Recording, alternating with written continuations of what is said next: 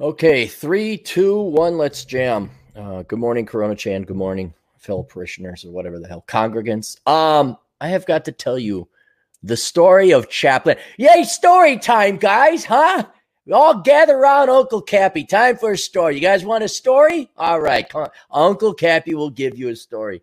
Um, so most of you do know the story about Podcast Pastor, how I bought this domain. I don't know. I don't know. Maybe church buildings are expensive and they need to be heated. Maybe the younger generations are going online. Maybe this is one of the silver bullets that can save religion and Christianity. And then I buy the domain for podcastpastor.com. And I say, all I need is a good reverend, a good pastor to put together good sermons every Sunday. And that was it. Good sermons every Sunday, MP3 files, and then a tithing plate. Simplest P51 design of a website ever. And every cockamamie pastor and religious person I ran into that was legit, that was ordained, that went to seminary. Now, I filed and mailed in a certificate to make me an ordained pastor at Bob Fagoo's Pastorium.com. Because real Christians are going to smell through the bullshit. And every pastor, oh, we can't do that. Why, no, even though we're bleeding people away from Christianity and our enrollment is down by 40%, we know what we're doing. We don't need a business mind or any new ideas. Besides, we have a brand new strategy called cuckery. We bring in feminism. We replace Jesus with a vagina, and we talk about single mothers and how men gotta man up and marry those sluts. And that's how, and then we're gonna baptize animals in the church, and we're gonna just kind of pick and choose things, and we're gonna allow female pastors, even though it explicitly says not to, and we're going to endorse gay sex, even though it says not to, and we're going to put rainbow-colored flags and communist flags in front so that you know Jesus isn't here, but we're more political. It's more like a club, you know? And that's how we're going to save Christianity. That brilliant strategy versus me. Hey, go online. Oh, God. And I can't get one pastor because I'm sorry, you pastors are dumbasses. I want this to be sent to all Christian pastors. I don't know about Muslims or Jews or Hindus or whatever, shamans or whatever are out there. I'm going to guess though, you guys also there's got to be something about religion. You guys just have your heads up your fucking asses when it comes to. I'm not talking making profit when I say business. I'm saying business sense in okay, how do you get butts into pews? But legitimate Christians or Islam or Jews or whatever, you want, I presume, well, if you're a real genuine man of the cloth, you'd want authentic Jews, authentic Christians, authentic Muslims coming in, not posers, not people just come in and treat it like a social call, like a club.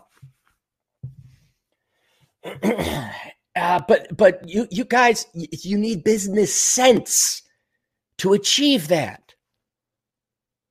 And my God, ain't no Christian, at least I know this, ain't no fucking Christian pastors got that acumen. None, not a fucking one of you. And then you all hate on Joel Osteen. Well, now if there was a way. Oh my God, Pastor, sit the fuck down for this one. Holy shit. You got your white robes and your little thong on, whatever you pansies are wearing. What if there was a way to take what Joel Osteen did? Now sit down, hold on. Here comes the flabbergasting part. And then still use it for authentic Christian purposes. Like the televangelist. What's the prefix to the evangelist? Tele. Meaning, oh my God, they used the medium of television to reach people. Oh, that's usury. That's simony. And here's dopey old Cappy. Got this prime piece of real estate. Hey, I want you to be a pastor. Because it says here, Leviticus chapter 712, verse 317, subsection B. Don't ever go online. Right next to where it says butcher cattle. You got to do it the right way. Fucking idiots. Well, you're not Christian. Yeah, I'm not. Well, wait, you'd be benefiting from Christians. Oh my God. You mean like the landowners that sell you the property? Or the Starbucks that goes in next door? Or the restaurants? Oh my God. We can't have a non-Christian benefit because, yeah, you're totally self-supporting and don't rely on non-Christians to keep your fucking church up. Were all your carpenters Christians? Did a Jewish carpenter that you didn't murder, by the way, get in? All about carpenters, but this one's Jewish, huh? You're all about that, but oh no, we can't help it. So, tell you the story of Chaplain Dave. Chaplain Dave was like, he was the number one recruit. This guy, honest Christian, great guy, retired military chaplain, just reliable at that. I'm like, look, and he's retired. I'm like, hey, you go, come on, gives you something to do. You can still help out in Christ. And I don't know. And he had no reservations about the technology or the general business idea. He understood it. He just didn't want to be a pastor. He had done his time and this and that. And I understand he had to go his own way. But man, I wanted him. So I kind of give him the needle every once in a while. And we were talking to some other chaplains. I was hanging out with him and a bunch of other people of the cloth. And they're like, oh, what are you going to do for retirement? Oh, I don't know. This and that and this. I say, he's got a job offer. I'm like, really? Where? I said, there's this website called Podcast Pastor. They want him to be the pastor. Everybody's eyes lights up. Oh, that's a great idea. You should totally do it. And he's looking at me. I say, yeah, you should totally do that. And then I said, unless you don't love Jesus. And he just looks at me. And then I got him on another one where I said, yeah, I mean, we're talking about the dynamics or the logistics, the physical, to reach now billions of souls. It takes 100, you don't even need the webcam. You just need the microphone. It takes now what, a $50 microphone, $50 laptop or $50 computer, internet connection. You can reach billions. If your message is good, you could save billions of souls. And then I was explaining that, yeah, you're right. I said, unless you're okay with billions of souls burning in hell.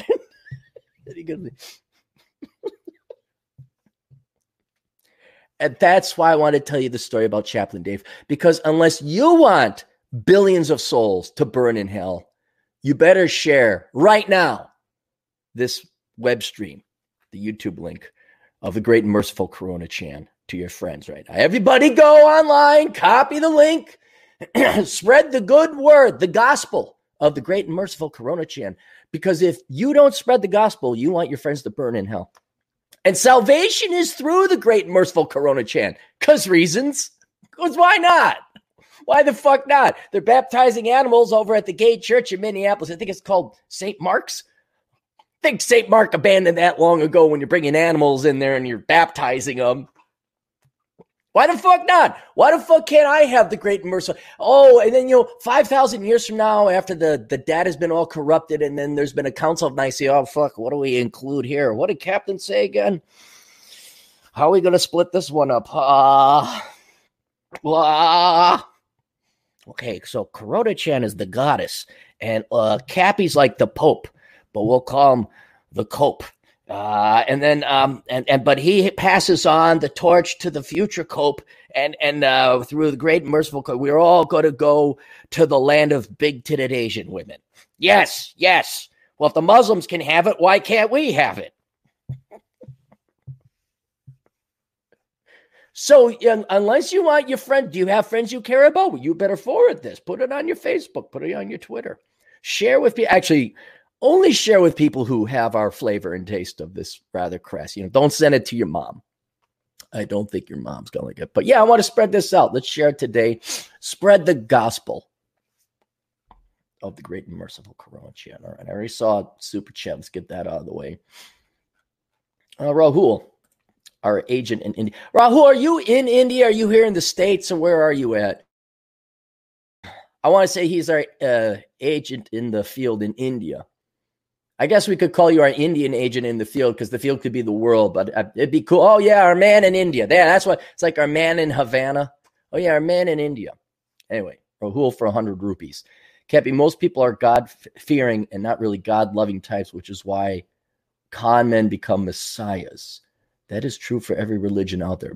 Most people are God-fearing, not loving. Con men become messiahs. I'm trying to figure out the logic on that. So people are afraid they'll burn in hell, so somebody could come in and sell them like salvation or the afterlife. And God loving requires that you maybe get to know the scripture or the religious doctrines and everything, so you get to know the God you're presumably worshiping, and that's why they can suss out the money. Is that maybe it? I'll throw a third curveball on it.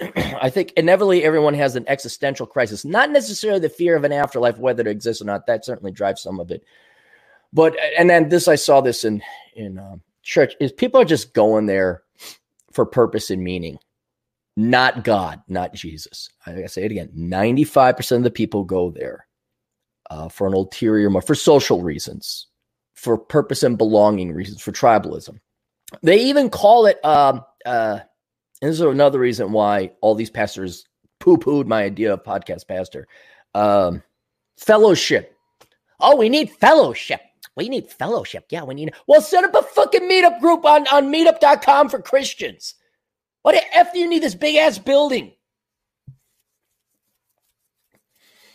We need fellowship. And I think the fellowship for and it could be all religions. You could be making a good point, Rahul, that for all religions, the fellowship outranks anything else. Like, I think Islam, you got a lot of people that, well, okay, hang on. The Jews, that's more fellowship and business transactions, okay? Where it's like, well, I'm not a practicing Jew, but I'm ethnically Jew. It's like, wait. You're playing the card how you want. Do you practice or not? I mean, like the Hasidics, okay, whatever your disagreements liturgically about it might be, they're pretty serious about their faith. You, well, I'm Jewish. When's the last time you went to synagogue? 20 years ago? Well, what? Really? The Muslims, the ulterior motive, I think, would be more of a war path. Well, we could take over. Although there'd also be tribalism, I guess, involved in that too. Hey, we belong. I don't see Muslims going to a mosque because they're bored on a Sunday. See what I said? There's a different ulterior motive. But how many religions are? Is Yahweh really at the center of your religion? Is that why you're going? Are you really going for Allah? Are you really going for Christ? Or is it because you want to bang the hot chick that you saw at the mosque picnic the other day? I'd be very curious, anybody in the different religions, like who are legit and sincere in their faith, like, what's the authenticity rate of this different religions that you've witnessed? Admittedly, if we're Western, I guarantee you, if you're Western, it's going to be way worse. The stats are going to be horrible. I'm really curious. But in just my observations here in the United States, only 5% of the people that go to church are authentic Christians. What else we got here? Joe Jones for $2. You are forgiven. Now fill my tray. Here's some wine. Eat this bread. Oh, yeah, you're going to make it to heaven. Oh, wait, did we put water on your head 3 times? Bloop, bloop, bloop. All right, now you're going to go to heaven. Oh, yeah, you can murder and raise kids from rat bastard fathers, take a ton of government money and, beat up and assault people. But, hey, as long as you come here and Jesus forgives, all right, you'll get to heaven. Kevin McCober, would society benefit from banning religion? No, because religion, for all of its faults, did have a unifying effect. And not only a unifying effect, but a legal effect, an anti-anarchy effect. previous to religion, you'd have warlords. It was might makes right. Then religion came along, and well, there's other reasons religion came along, but one of them was, well, if all we got is a bunch of people killing each other, ain't no effing rules, we're not going to last too long. And the tribe that's more organized than our tribe, who has more soldiers, is going to wipe out our tribe. Now we need a flag to rally under, essentially. A tribe to follow. What do we get? Hey, boy, people don't like death. What if we come up with, hey, there's an afterlife, but there's some rules. There's some rules. Oh, God, what are the rules? And oh, my God, the rules are like universally the same across the religions. How coincidental is that? Like, don't murder, don't steal, don't bang another guy's wife. I'll worship me, by the way, because if you don't, you're burning the nasty, nasty hell. If you do the good things, oh, we're up in the party place, or the 72 version of that, or whatever the Jews believe. All the Catholics are stuck in purgatory. God, how long are we here for?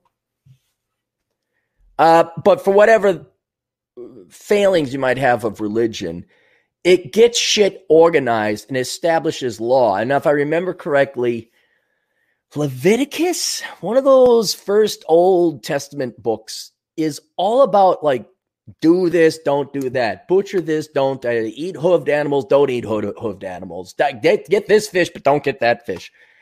And the reason for that is those are good rules to follow. A perfect example would be the emphasis on the family and the father, not necessarily because he was a guy, but because you need one person in charge. And usually they were stronger. It's like, do what this fucking guy says. And, oh, by the way, here's some rules for you guys. You got to treat your wives a certain way. You can't just make them slaves, although that ended up happening anyway with concubines and whatnot. But in any case, and here's all the, because if you didn't have a mom and a dad raising the kids, the cost would then fall on society like we got today. But when the pill came along, that rule, it's like, well, now you can have premarital sex. Because you won't get pregnant until, oops, it's a miracle. I got accidentally pregnant. Oops, I forgot to take the pill. Oops, I don't know. Oops. These oops only cost us like $2 trillion a year in taking care of other people's problems, the illegitimate, unwanted children.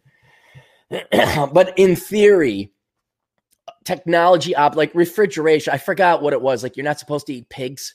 So I don't think you're supposed to eat pork. Yeah, the Muslims, you're not supposed to eat pork. Going way back in the day, that was because I think pork's spoiled. It's an unclean animal, blah, blah, blah. It caused disease. And they're like, hey, don't eat no pork. Why? Well, they didn't know about germs and things like that. Because the guy in the sky said not to, otherwise you'll burn in hell. Oh, God, I don't want to burn in hell. I better not eat pigs. Well, then refrigeration comes along, appropriate butchering, cleanliness, antibacteria stuff. So now, yes, if you're a Muslim, you can have a piece of bacon. I know according to your religion, you can't, but you can have a piece of bacon and you will not die. That's the real translation. So technology has obsoleted some of these traditions or rules that older religions had to basically prevent you from poisoning yourself, killing yourself, spreading disease, et cetera, et cetera. So religion is very good in that it got things organized, cleaned things up, allowed economies and societies to grow, less death, less murder, less problems, less crime. And then, and then they go to war with each other. Well, wait, your God says that. Mine says blue is a better color. Let's go kill one another. Wait, don't we all have the same God? Yes, we do. Why are you fucking killing each other? Oh, my favorite is Sharia and Sunni. And it was a difference. Someone tell me if I'm wrong, but it's something like this. These two sects of Islam go to war with each other and bump each other off for centuries because one group believes a cousin of Muhammad was the true heir to the sainthood or whatever, and the other people don't. And my God, that's everything else. We all agree. But by gosh, you believe that? Well, we better go kill you and destroy your mosque. Oh, God. So there's some drawbacks. Yeah, there's some drawbacks. Team Blue versus Team Green. Look it up. The Nika revolts. N-I-C-A. The Nika revolt. Oh, humans will fight over the dumbest shit. We'll fucking kill and murder over the dumbest shit.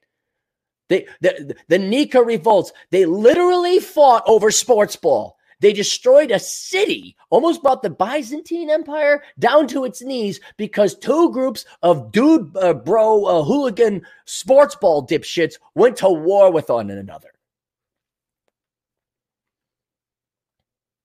But at least they were organized. See, without that, it'd just be chaos. So, would society benefit from banning from religion?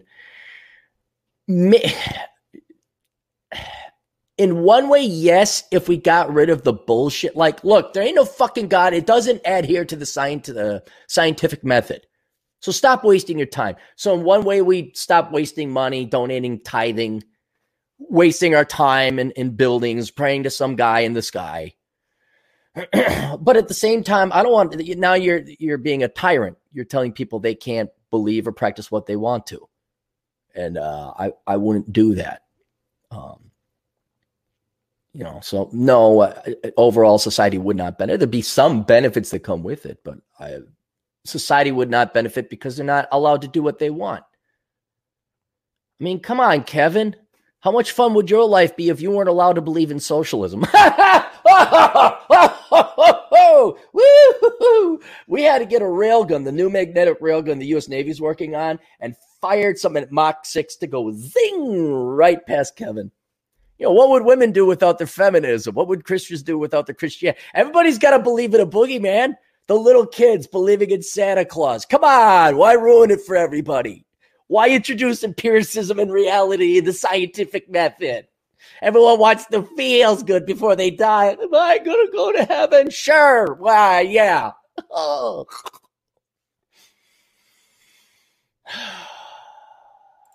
Kevin, $2. Religion causes so much conflict and division. It does. No, it does. I'm talking, it's like one step above pure anarchy and chaos and warlordism. All right. I prefer a republic, not a democracy, a republic where the voting franchise is restricted to productive members of society. That would be a big step up in terms of governance, but still having a theocracy is better than having pure anarchy and warlords and tribes just run around killing each other. Rahul for 200 rupees. I'm from a small town in central India. What I really meant is people only turn to religion after stuff goes wrong in their life. Thus, God becomes an excuse to not take responsibility. Easy prayer. Oh, yeah. A lot of people find Christ when they're in jail or they're about to die. They've done something horrifically wrong. That's why a lot of born-again, not only a lot of born-again Christians that are single moms, but a lot of born-again virgins that are single moms. Like, I'm saving myself for Christ. I'm saving myself this. You didn't save yourself. This is not a do-over. You don't get another quarter and get to play again. You've lost it. Don't tell me this. These pastors marrying porn stars. That's my favorite. That maybe if I really want to be Machiavellian about it, I just go get myself one of those porn star marrying pastors. I'm like, yeah, you know what the dope is. Yeah, okay, Machiavelli. Yeah, I know. Do you know the Bible? Can you put together a good shtick? Good. Here's $5 for a sermon. Just send it to me.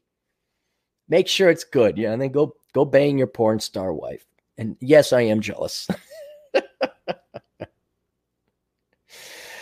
Oh, Judd Grover for $2. They got wine, happy hours at church, could be fun. I don't begrudge fellowship within a religion. I mean, yes, go have fun. Go have your celebrations. Absolutely, of course. I mean, I remember having a good old time. It was some of the rare times, but the good old times where there'd be barbecues. out at the church. Be a nice spring day or summer day, or Saturday next week we're going to have the baseball game and grilling and barbecue and whatever else. But the church nothing good ever happens in the church basement. Nothing.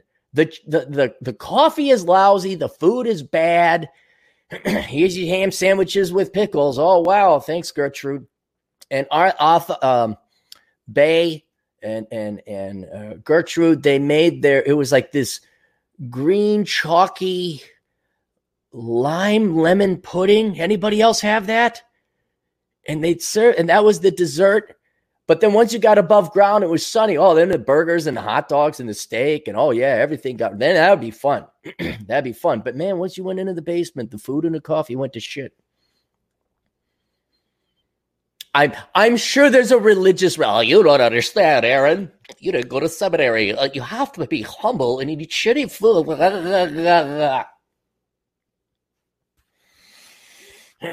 The Church of Cappy be very efficient.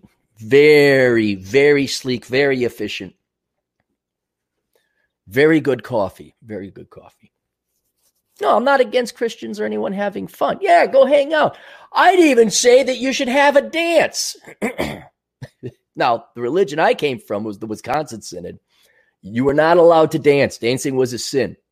But now it's okay because they had a committee meeting. Oh, we've been interpreting it wrong. Okay, you can dance. Oh, all right. Oh. And don't worry, soon to loosen up and get more butts in pews. Oh, all right.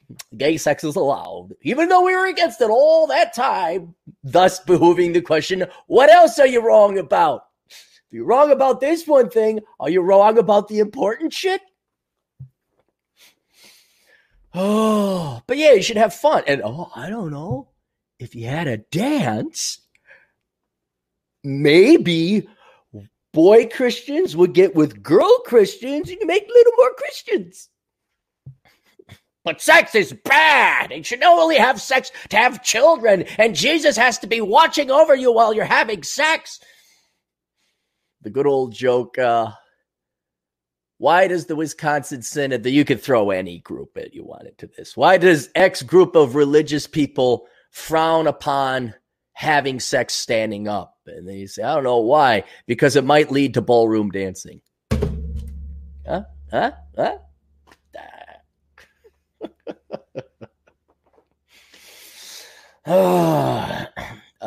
David 128, Minnesota craft brewers saying they're in trouble. 50% of them have to close in 90 days. Oh, yeah, too bad. Oh God, we got to read this article in the Strip Tribune. Dude bro opinions. Dave, no, I don't think they're dude bros. Now, look, they are meeting a demand. Come on, let's admit, before the specialized craft beers, there was shit selection. Right, here's your Bud Light, or here's your Miller or Budweiser. These guys came in. It was craft. It was good. And it was called for. It was real legit GDP. A lot of these microbrews got bought out by the big guys. Real genuine production and growth, and a drastic increase in the quality of beer, and thus the quality of people's lives went up. And people go to the microbrew pubs and all that. But then it became a fad, and I don't know why, but I have this great agitation towards glom honors and Me Tooers, not the sexual one, but Me Too. Before it went, you were there when it went pop. And so now everyone's like, dude, let's make a micro. So I don't think it's dude bros. I think it's hipsters who are coming out of their failed liberal arts degrees.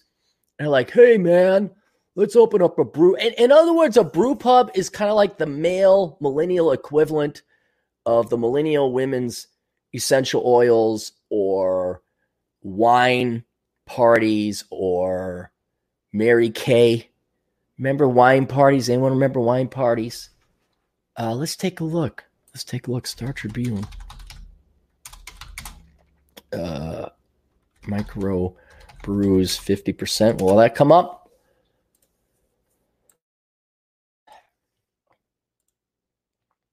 Hit the road for an epic taproom microbrews news. New breed of beer out of business. Business. Okay, here we go. Oh, I love it. This is like watching .coms go belly up in 1999 or banks and dude bro real estate investors going bankrupt in 2008.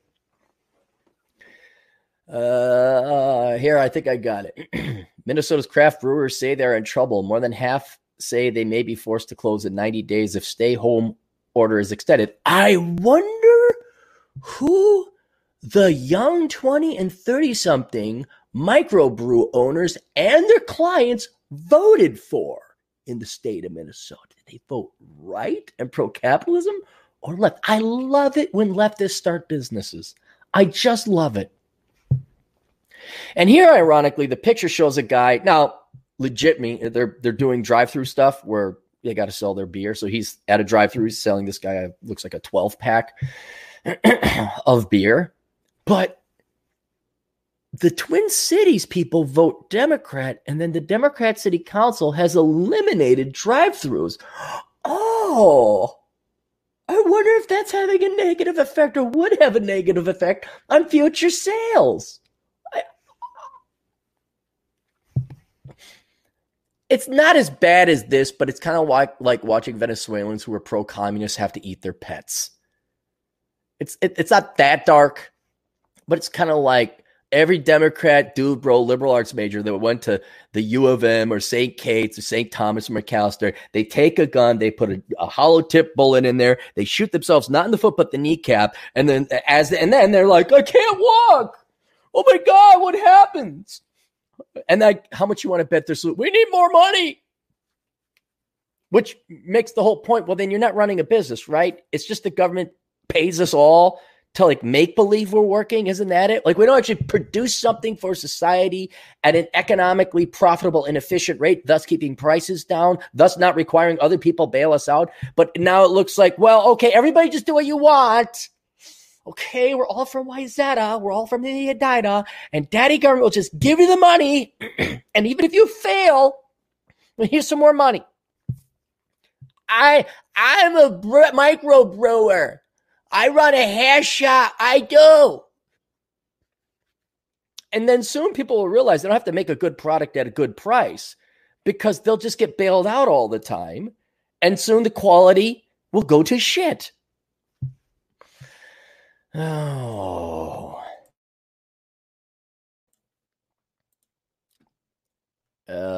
Craft breweries in Minnesota say they need the state's help to stay afloat. First sentence.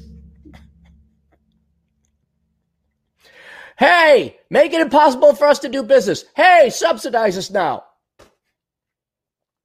Many have tried what they can to keep the businesses going during the state's stay-at-home order, but more than half said they could be forced to close in 3 months if the stay-at-home order is extended beyond May 13th, according to Minnesota Craft Brewers Guild survey of 77 members. 77 microbrews in one state? That's like all these small little community banks I used to work for that were trying to like live off the crumbs of the housing market that Wells Fargo and U.S. Bank and TCF and all the other large banks in town didn't take.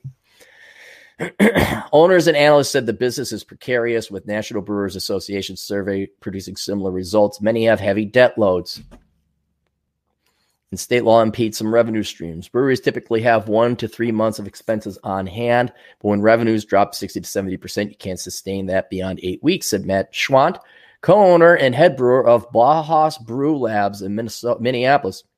Unless they can get really creative for capitalization, government help is not a long-term option. I'm glad the SBA loan is forgivable. Oh, thank me, Matt. Thank me and all the other taxpayers who are giving you that money. But the option to take on additional loans is not good. Most brewers get about 70% of the revenues from the tap rooms or brew pubs. Larger craft breweries are closer to 40 or 50%. With those closed by state law, smaller breweries have resorted to pick up delivery orders. For many, that's a lifeline, especially for breweries that don't yet sell in liquor stores. They have limited, maybe if you could sell liquor. Oh, wait, you got to go to the government for that. And who do you vote for? The government, the Democrats, the socialists. More regulation, more regulation, more regulation. Foxhole Brewhouse of Wilmer temporarily stopped selling to liquor stores as a way to boost profits. Oh, wait, are they talking brew pubs? Oh, especially for breweries that don't yet sell in liquor stores. They have limited distributions. All right, I see. We could keep more profit selling by walk-ins or deliveries than selling wholesale to liquor stores, said Ryan Fuchs, co-owner of Foxhole. We don't want to snub liquor stores, but they're booming and we're not.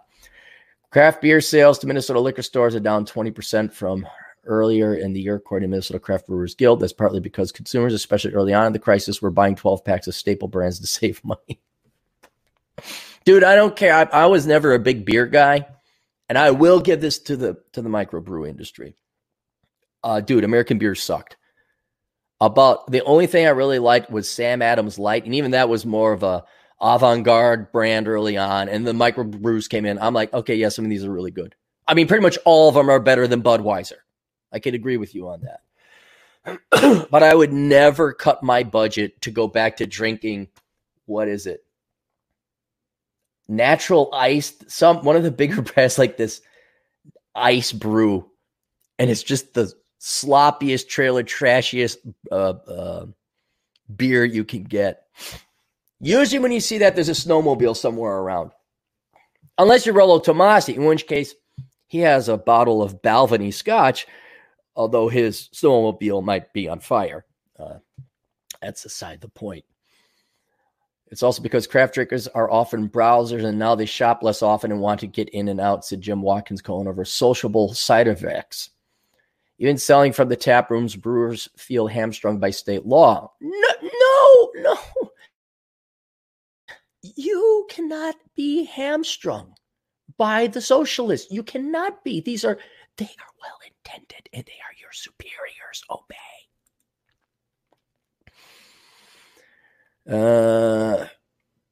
Where'd it go?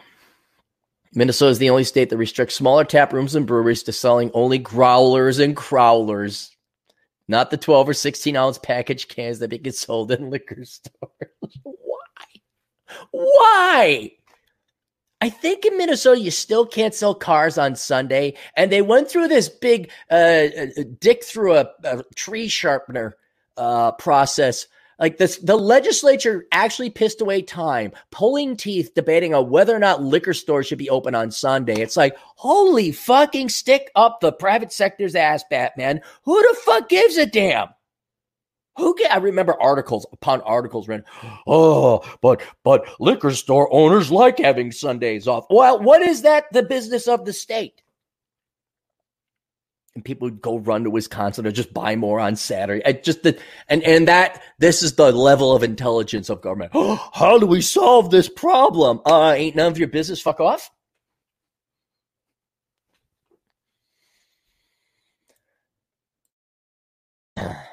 But all you microbrew people, both the consumers and the entrepreneurs, the vast majority of you Marxist socialist leftists, and I don't care. You brought it upon yourself. Larger breweries such as Summit, Schnell, Surly, Fulton, Castle Danger, and Third Street came in and sell the growlers and crawlers to taproom customers. A state law meant to protect wholesalers at liquor stores and smaller breweries to a lesser extent. You are regulating the size of beer containers that you can sell. Podcasters only allowed to produce 50 minutes of content a day per podcast, depending on your viewership count. State Brewers Association is asking state legislators for help. Fuck off. Here's help. Get rid of all those dumbass rules.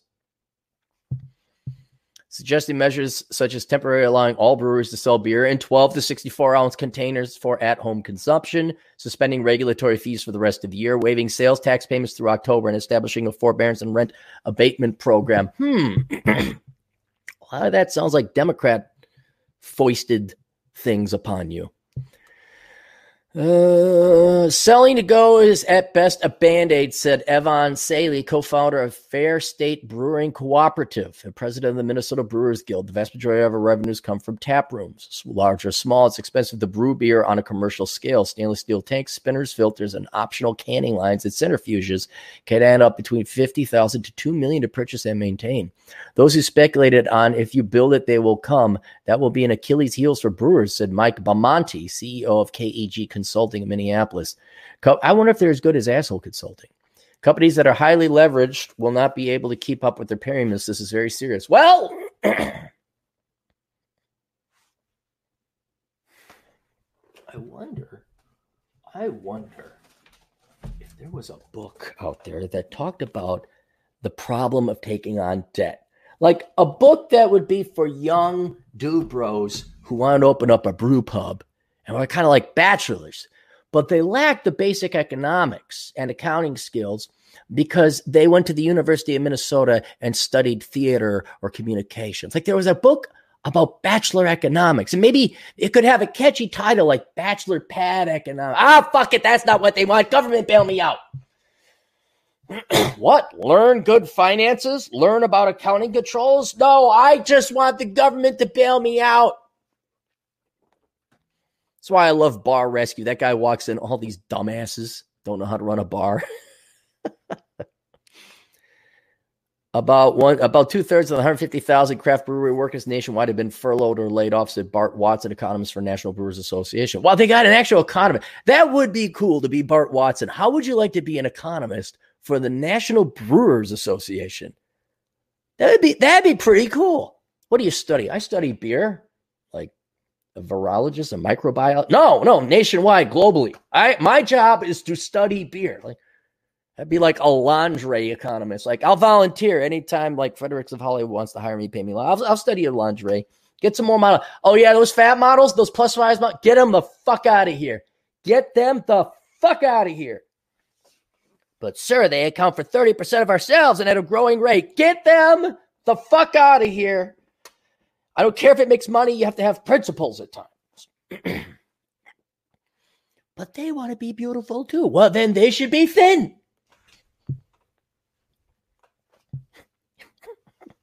I want to be tall, but Aaron, you're 5'9". No, but short is tall. Short is tall now. I'm the new tall. Give me an NBA contract. The government assistance was a short-term fix, but Watson doesn't see it as a lifeline that many small businesses need. Brewers that depend on bars and restaurants for a portion of the revenue worry that after they reopen, business may be a trickle at first and maybe longer. Oh. We're not even trying to make a profit, said Fuchs of Foxhole. The breweries are trying to think creatively to market their beer. Bauhaus has always had a drive-up window set up, but it had never been operational until now. Well, you should get rid of that right away. You voted to get rid of that. You should not have that. Do you know how much carbon monoxide and carbon dioxide emissions happen because of a drive-through?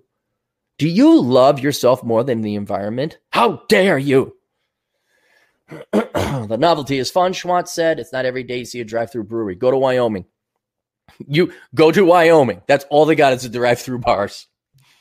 Bauhaus also added a non-alcoholic beer called Nah shortly after the virus hit, but its local success made the company start marketing it nationwide. One of the first breweries, but not. Prior has been good timing.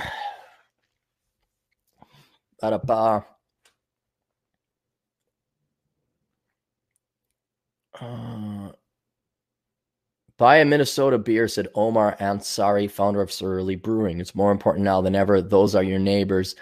I'm not just saying that to boost sales. No, we are not in this together. We are not in this together. You Democrats have divided us. You've told a group of people they're evil and vile because they have this race or this gender or they make more. They live here. They live there. You put all these regulations and taxes on you. You hate people. Now all of a sudden, no, we are not in this together. I actually do explicitly try not to buy Minnesota stuff. The GF sent me to the wine store. Get some wine. I'm like, California, no. California, no. California, no. South Africa, no. South Africa, no. New Zealand. They're the least Marxist out of the group so far. Well, thank you, Dave. That's some good news. Watching other leftist people suffer. That's a good news. We're not in this together. We are so not. Cannot emphasize that enough, people. You yelled at people like me. You hate on people like me. You demand I pay for more of your fucking shit. You make my life harder. We are definitely not in this together, you motherfucking traitors. We could have rallied under the flag of America and Americanism, but you all wanted to take that down. So now I don't know what to say.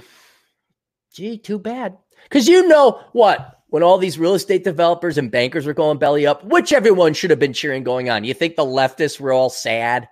You think they're like, oh, all those people at YZ are losing their houses. I was cheering on because I know the problems of debt. Well, you think they're happy? Oh, wait, yay, we're all in this together now. I know I hated you and I wanted to dox you and make sure you could never find a job and make it law that you could have other people pass for promotion over you because of the color of the skin or the plumbing. And we know we blame all the problems on you. We make all the movies and the television hate on people like you. Hey, well, we're in this together now, right? Right? Uh-oh. Juan, this is going to be interesting. $5. I participated in a Christian quinceañera. Let me ask a question, Juan. Are not the majority of Latinos Catholic? Wouldn't most of them be Christian quinceañeras?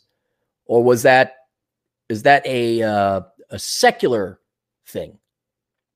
It was the worst. It's pretty much a Mexican party without alcohol. Oh, God. Oh, God. Even the Mexicans don't like that. What? I can't. Okay, hang on. We got to get the other Juan Navarro. I got to get Atherman on this. Okay, the quinceañera is for the girl, and she's 15. That has got to be fucking no booze. That has got to suck for every guy that is forced. I bet you your moms. I bet you your moms are bludgeoning you, like browbeating you to go. You have to go for your little cousin's quinceañera. And you go there, and there's no tail you could pick up. It's all jailbait, if it would. And I can't see what it's like hanging out with a bunch of 15-year-old girls all celebrating becoming oh, God, that would just sound horrible. And no booze. Oh, God. That's hell. In the great Coronachan religion, who you should be spreading the gospel by the way, at all times, otherwise you'll burn in hell. You'll be damned. You'll be condemned to a non-alcoholic quinceañera party that lasts forever. That is hell. In the religion of Coronachan. It reminded me why I dislike Catholicism. Do they have secular quinceañeras? I thought the religion would have gone with it. Kevin, $2. Mass was the worst shit. Sit and stand and kneel and sit. Yeah, you got an aerobics exercise. One of my buddies, Dave, he took me to Catholic Mass. Because okay, let's go. And that was the one thing that stood up is all the aerobics you do. And in incense, the guy came in with the swinging, I don't know, burning myrrh or whatever.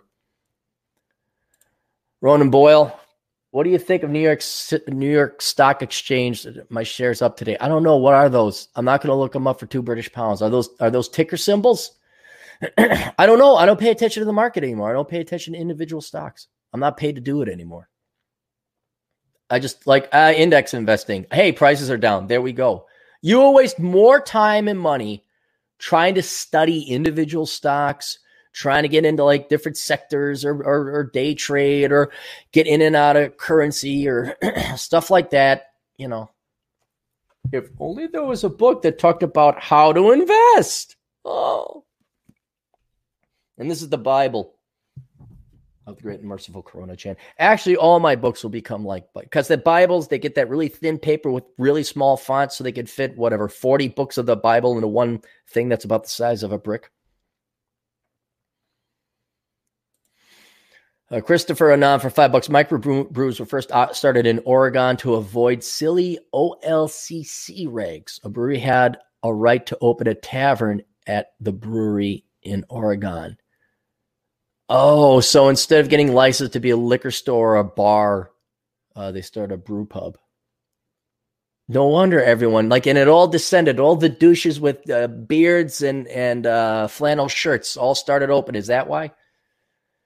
I was visiting Albuquerque, Adam, and we had gone around and adventured and done something. So I took him to a brew pub, and sure enough, here it's just no matter where you go, like McDonald's are all the same, brew pubs are all the same. I'm like, I wonder if it's gonna. Oh no, there he is.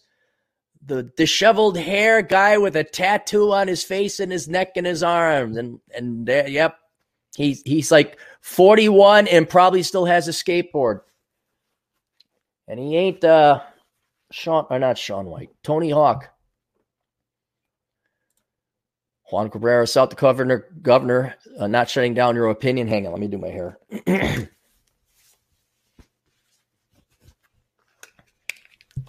Awesome.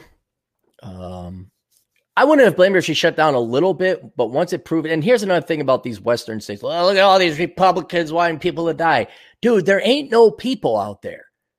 The biggest town in South Dakota is Sioux Falls, which I think doesn't even have 100,000 people in it. I'm talking the metro. North Dakota, South Dakota, Wyoming, Montana, Idaho, New Mexico could probably even be considered one of these. Are big ass states with very low density population. So I don't really see why you want to shut that down. I don't know how much transmission would occur anyway. It's not like people are flying into New York and it's a heavily densely populated area. Farmer Brown sneezes, the most densely populated sneeze of coronavirus. By the time it floats 30 miles down to the next guy, Farmer Joe, it's either killed or so it's made it into the crops or it's not anything to worry about. Mark for $5. I just rented a commercial space to a church group. No one else is leasing out. Pastor straight up told me God is a good business when people are scared. Yep. But Mark, that's simonry. And you're not Christian. Or maybe you are Christian. I don't know. How can a church pay a non-Christian money? Why are there no butts in the seats? Why are the men not manning up and marrying these sluts? What's going on? This should have worked. I will consult church. Hey, Christians, pastors, council members, people who sit and run the churches.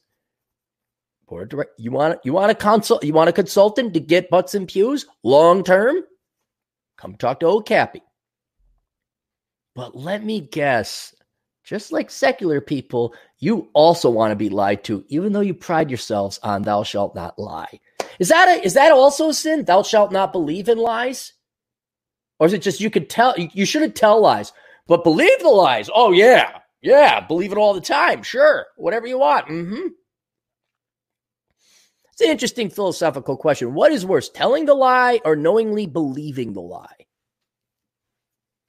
Be very interested in the philosophy on that one.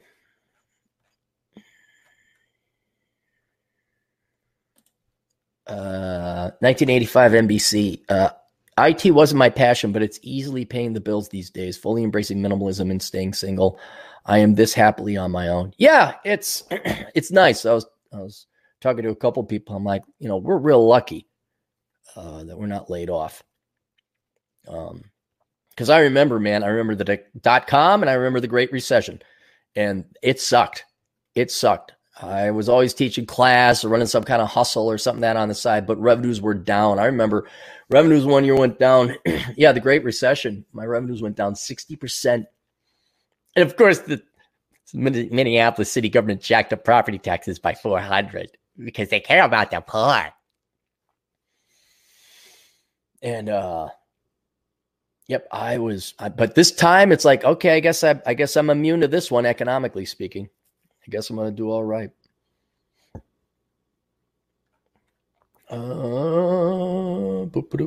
Darn it. Ronan Boyle for 2 British pounds. What is your profit from index investing to be? I don't know. It's about 8% a year. And keeping in mind that includes a couple fixed income funds as well. I have a balanced fund. So I think the S&P 500 has historically returned about 12% annually over time. But you throw in some fixed income, it brings it down. And the current portfolio I got is 8%. At least that's the projections historically speaking. I have a feeling it's going to be a lot more. So, here's what's interesting, Ronan. In terms of, how do I want to put this? The more money we print off, I think the future rates of return, the nominal rates of return, are going to go above their historical trends. I think they're going to go above 12% for the S&P 500. But you would say, but you account for inflation, which is the CPI.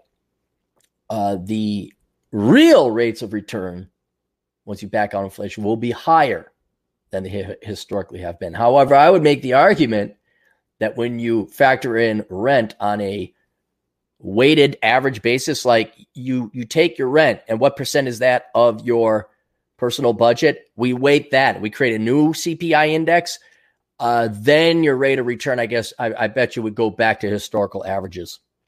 So there's you're not going to experience a higher real rate of return in the stock market. You are once again only beating inflation because that money ends up back in the markets anyway.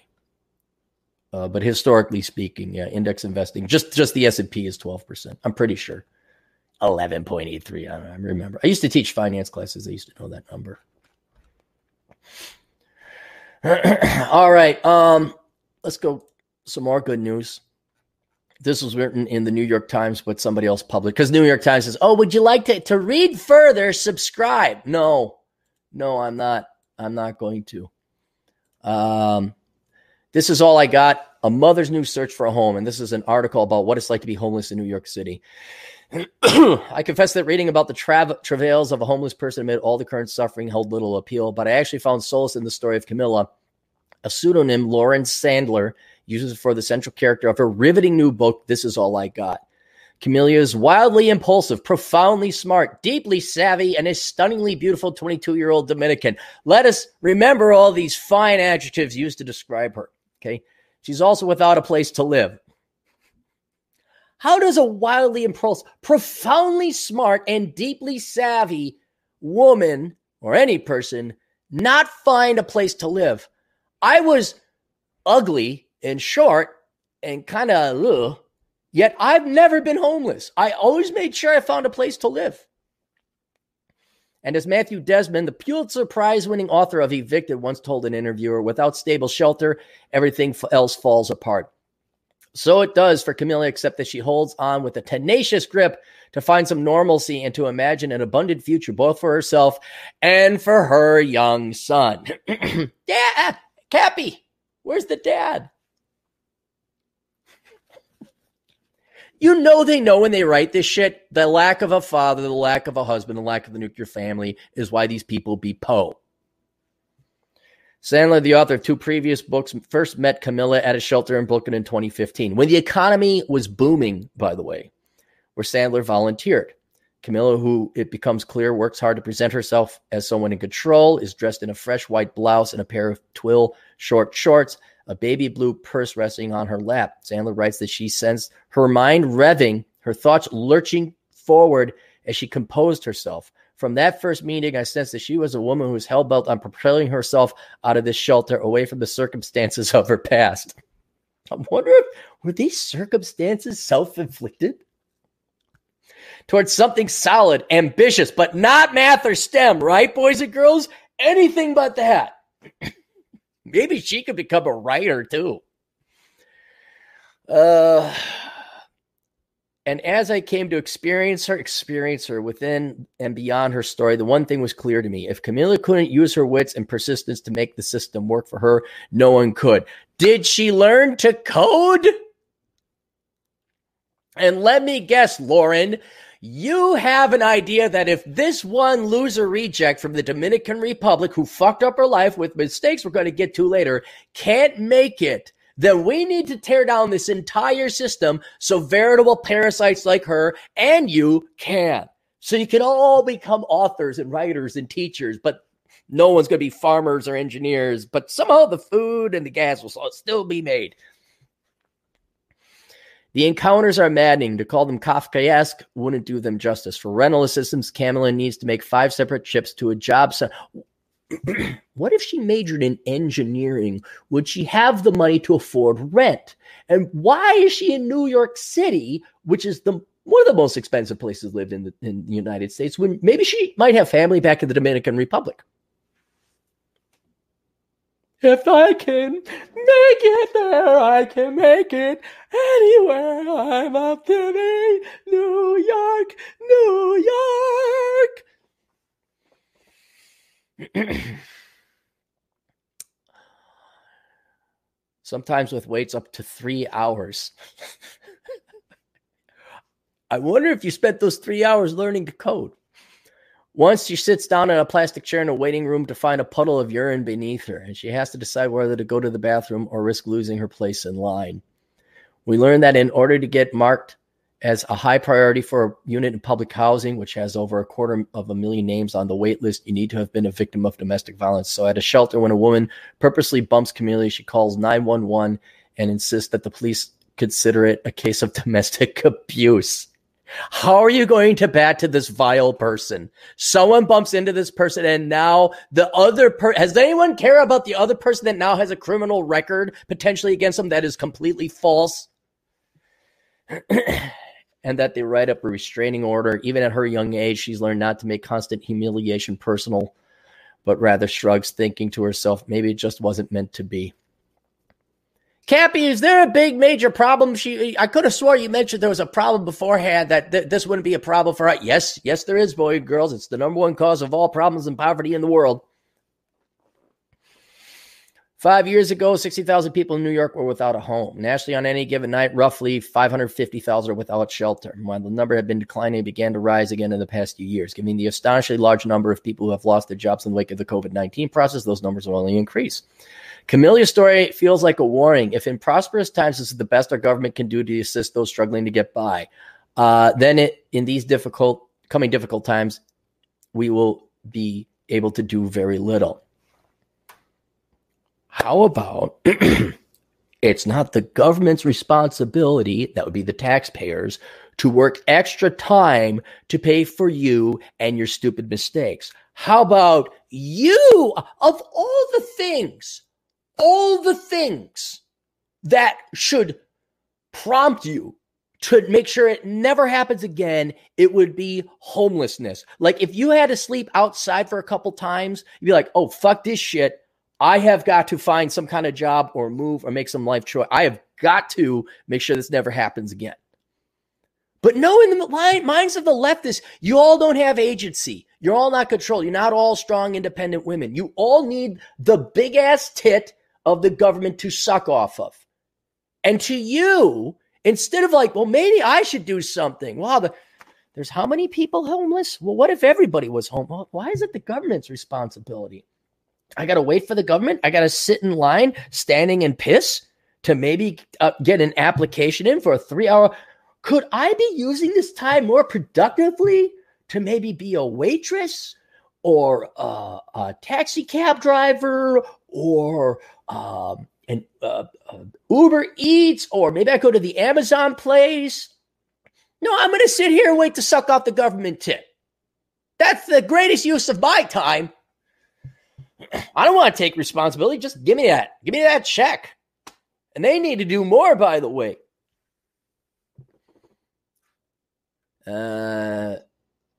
When Sandler met Camellia at the shelter, she asked if she could spend time with her. And so over the next year, Sandler became tethered to Camellia, immersed in her day-to-day life. Even if my reading is right, joining her on a date. It's a remarkable feat of reporting. Sandler seems to be always at her side. As the book opens, Camellia is pregnant. And desperately hoping the father is a young man she dated. Desperately hoping? How many people did you fuck without a condom? This sentence right here is why this book should not only not be read, but the book literally has no value. It has no veracity.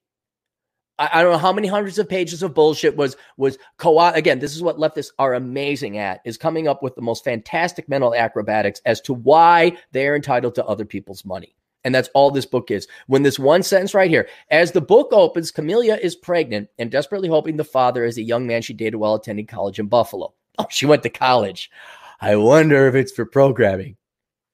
She texts him while in labor. Kevin, good morning. I think today is the day. Camelia's Achilles heel is a persistent search for someone to settle down with. No, is that she didn't use birth control and didn't major in smart things. It's that she also, let me guess. It's against her religion to have an abortion. Fornication and premarital sex is okay, but against her religion to have an abortion. Pick and choose and pick. I'm a cafeteria Christian. I like this. I don't like that. Get out of here. I'm going to be fat. I'm a cafeteria Christian. Jesus always will forgive me, even though I'm a grade A quanta. Mr. Her persistent search for someone to settle down with. Well, now that's going to be pretty impossible, seeing she's homeless and has some other kids. Is this another kid on top of the other kids she already had? Her certainty that each man she meets is the one. On one occasion, she meets a young man in the afternoon, and by the evening is texting Sandler that maybe the next night she and her son will stay at his place. Oh, my God, guys and gals. Let us celebrate the blessings and the gifts of the great and merciful Coronachan, that we are not this stupid, nor that desperate, nor that destitute, nor that naive, that a guy we meet that day will then allow us and our bastard children to stay with him that night. So this poor kid, remember, we hate the children here. This poor kid is being dragged through the streets of homelessness in New York because his or her, I don't know who, but it doesn't matter. The mom is a slut. Being a slut is one thing. The mom is stupid. I take it back. I'm pro women having sex. Go have as much sex as long as you don't get pregnant or pass on STDs. But the mom is stupid. And this is child abuse. That's what this, and we're not going to give a damn about the kid in this book. Guarantee you. It's all going to be the bad capitalists, the bad, pick your boogeyman, the bad Jews, the bad white man, the bad Republican senators, the bad rich people in the Hamptons. Those other people are to blame for me abusing my child. I love that. Let's read that again so we can appreciate the position we have. On one occasion, she meets a young man in the afternoon, and by the afternoon, it's like 3 hours later. And by the evening, is texting Sandler that maybe the next night, she and her son will stay at his place. We come to learn, too, that more than anything, she's seeking love and affirmation from her father, who is a disappointment at every juncture. When he learns she's pregnant, he blithely tells her, "You'll be on welfare like all Mexican moms with 5 kids." He's right. I mean, maybe I'd like to know a little bit more about the dad. At least she knows him, but he's being perfectly honest. He has at least 7 kids himself by number of women. Oh, why do the minorities not make the monies on a per capita basis? Why do them? God, because there's so many capita you keep producing that you can't afford? It's not socioeconomics. It's division. It's really simple 3rd grade math. It's called the denominator. Like I have a capita of 1, me. So then all my money goes to me. If I were to spread out a bunch of children, if I made that money, now there's a lot. Oh, there's other people down here on the denominator. Oh crap! You probably want to be fed. Don't worry, the Lord will provide, and the government. She also has a tenacious relationship at best with her mother, who was emotionally and physically abusive with Camellia and her siblings and kicked Camellia out of the house when she was 15. Fuck the nuclear family. Oh, here, Kevin, this might be a reason why religion is good. Okay. This is a reason right here. Camila refuses to be typecast. She often dresses in a black blazer and matching slacks and a slightly preppy look. She tells the other women in the shelter that she wants a nanny. I don't want to put him in daycare. She tells her she wants a nanny. What fucking entitlement? Oh, she tells her fellow residents, nannies teach them. They learn sooner. They walk sooner. How about you teach? Well, sweetheart, you don't teach any. What do you know? I'm concerned about putting him in a place that's not teaching him. Have him come and read some red pill books. We'll get him out of poverty. I know you don't love your child. We'll take care of him. She loves the theater and at one point attends a production of Federico Garcia Lorca's Blood Wedding and becomes so captivated by the performance that she's 20 minutes late picking up her son, which means she has to pay a $35 charge to the daycare. She texts Sandler to ask if she wants to spend a day at the Guggenheim Museum. Dude, what kind of luck? What? Is this what the homeless do in New York? Like, to act like tourists? When do you look for a fucking job? Do the leftist writers even realize what they're saying? A homeless person is taking in theaters, is paying for daycare for their child, and now wants to go to the Guggenheim.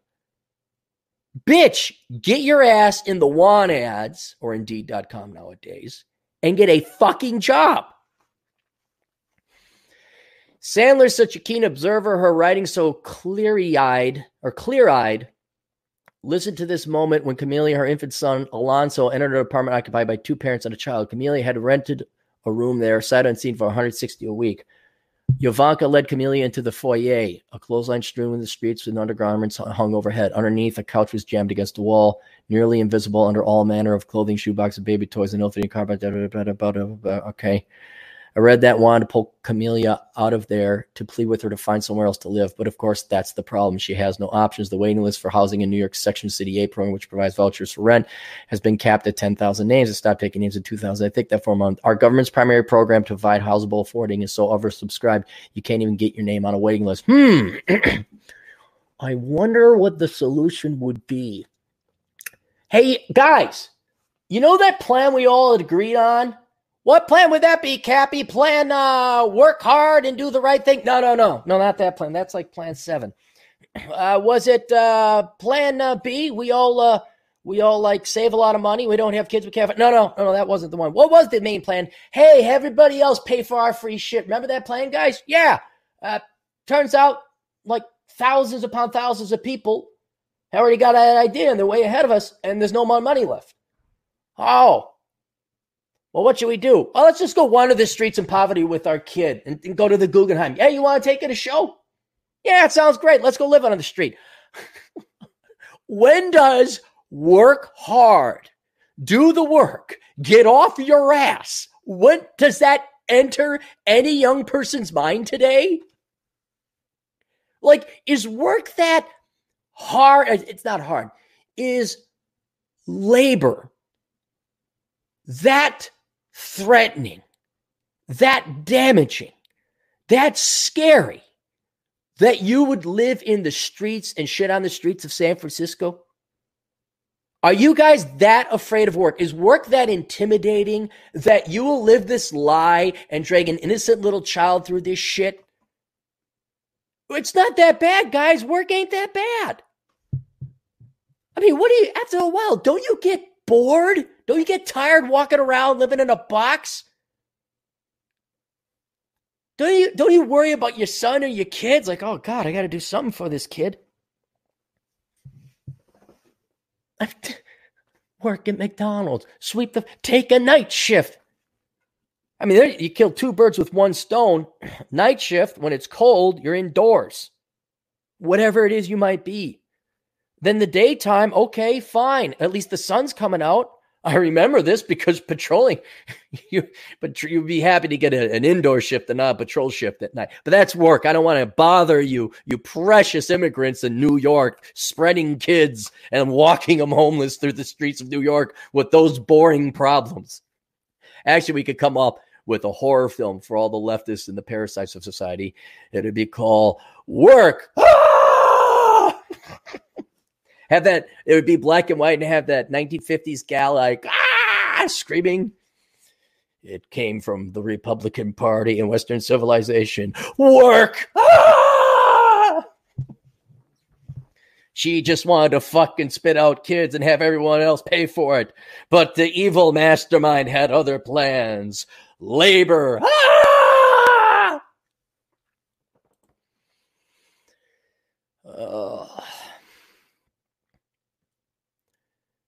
I don't know if I need to go through this anymore. You guys could go ahead. I just want to point out how spoiled and delusional our society is. Thinking that this is good for any community, any culture, any kids. And it's kind of like, it's a lot like electricity. Or water. Let's use water as an example. Sometimes because of the nature of civil engineering, it's more efficient that we put up this big ass water tower, we purify the water for everybody and just run pipes to everything else. Sometimes though, if you're too far away from a city center, there's not enough dense population, it pays you got to get your own well. It doesn't pay. You have to get your own well. And how long do you Democrats and leftists and parasites in general have to live in a city where the water has run out and you're not getting water out of the taps? And it hasn't been this way for decades, for generations. How long is it going to be until you go dig a well? And I guess this metaphor, this analogy is you're so fucking lazy that you'd rather die of thirst than spend the labor. You're such a coward. You're such a fraidy cat of labor that you're not going to go dig your well, and you'd rather just sit there and wait for the water to drip, drip, drip out of the dysfunctional and empty water tower. And so this brings up the point of the individual versus an infrastructure, the individual versus a system. If the electricity runs out, well, the system isn't working. And you can bitch all you want. We need more electricity. Well, great, but you ain't getting no electricity now. Maybe you go get a generator. Maybe you build one. Well, there's no more water. Well, I put water on par with housing in terms of importance. There ain't no housing. Okay. And there's too long of a line and I can't get money. Well, gee, Frank, what the fuck do you think you should do? Maybe you should get a job and get your fucking housing, huh? I mean, laziness is more powerful than hunger and starvation for some of these people. I can't help you. I guess you got a fucking plum die. I don't care. You're too lazy. You're so lazy, you'd rather shit in the streets and sleep under a bridge than go get a job. Okay. All right. No, that ain't my fault. It's not the Jews' fault. It's not the Republicans' fault. It's not the Democrats' fault. Well, the Democrats enable it. It's not the government's fault. It's not the government's responsibility. It's not the rich, evil white people. It's not the evil patriarchy. It's your fault. It is all your fault. And dude, you want to live your life like that? Go right the fuck ahead. Go right the fuck ahead. The only person I feel bad about is the kids. And the kids, by God, man, any of you kids, you want to get out of poverty, come over, talk to old Cappy. Olderbrother.com. Read any one of my books. Here, should we go over the books that would have prevented all these problems? By the way, these books only cost a fraction of what the taxpayer probably shelling out for this girl. Here's Bachelor Pad Economics. Oops, wrong side. Here's Bachelor Pad Economics.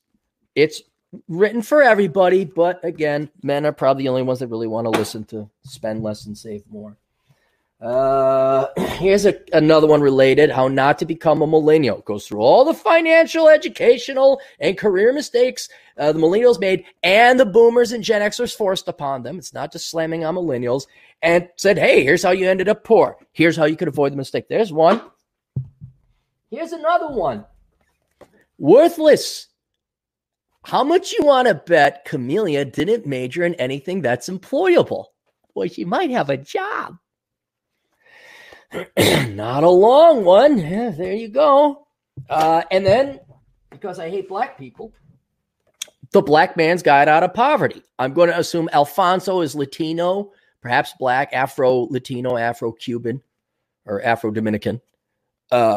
If he happens to be of it, hey, Alfonso, when you get older and you know your mom has done unto you what her mom done unto her, and you want to get out of poverty, here you go. I mean, the same principles, just tailored to blacks and minorities.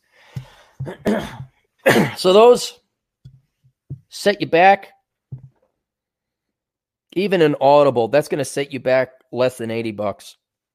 And that would prevent this from happening. We could end poverty. We close the racial wealth and income gaps. That's going to cost a fraction of what the taxpayer spends on you in a week. By God, I hope not, but you could probably even get those books at the library. Perish the thought. My book's being read for free. Oh, my goodness. But no, let me guess. It's an easier route to just keep panhandling for the rest of your goddamn life than to read those fucking books, major in the right thing, not get nobody pregnant, and spend less than you make.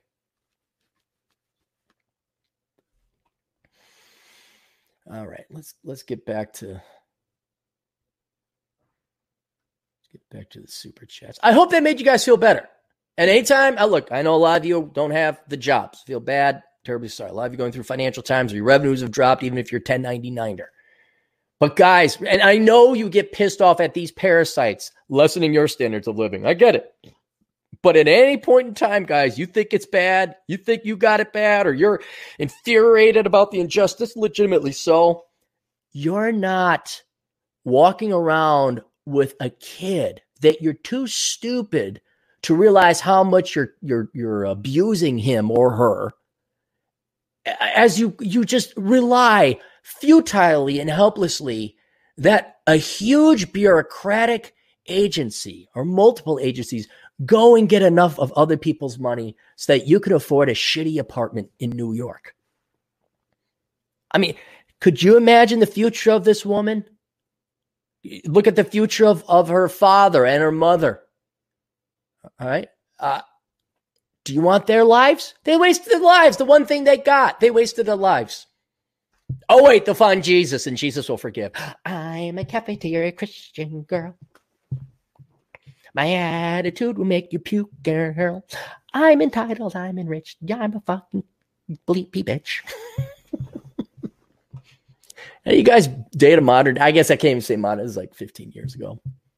I had a spate. I don't know what it was, but I went through a spate of Christian girls. I was like, oh, yeah, no.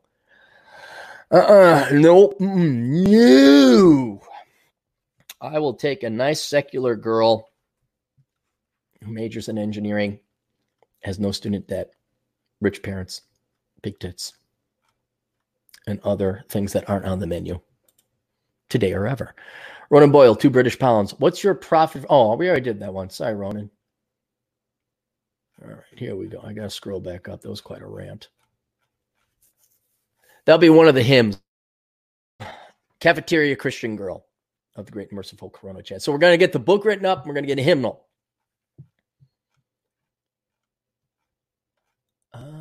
Did I get all the super chats? 1017, I think so.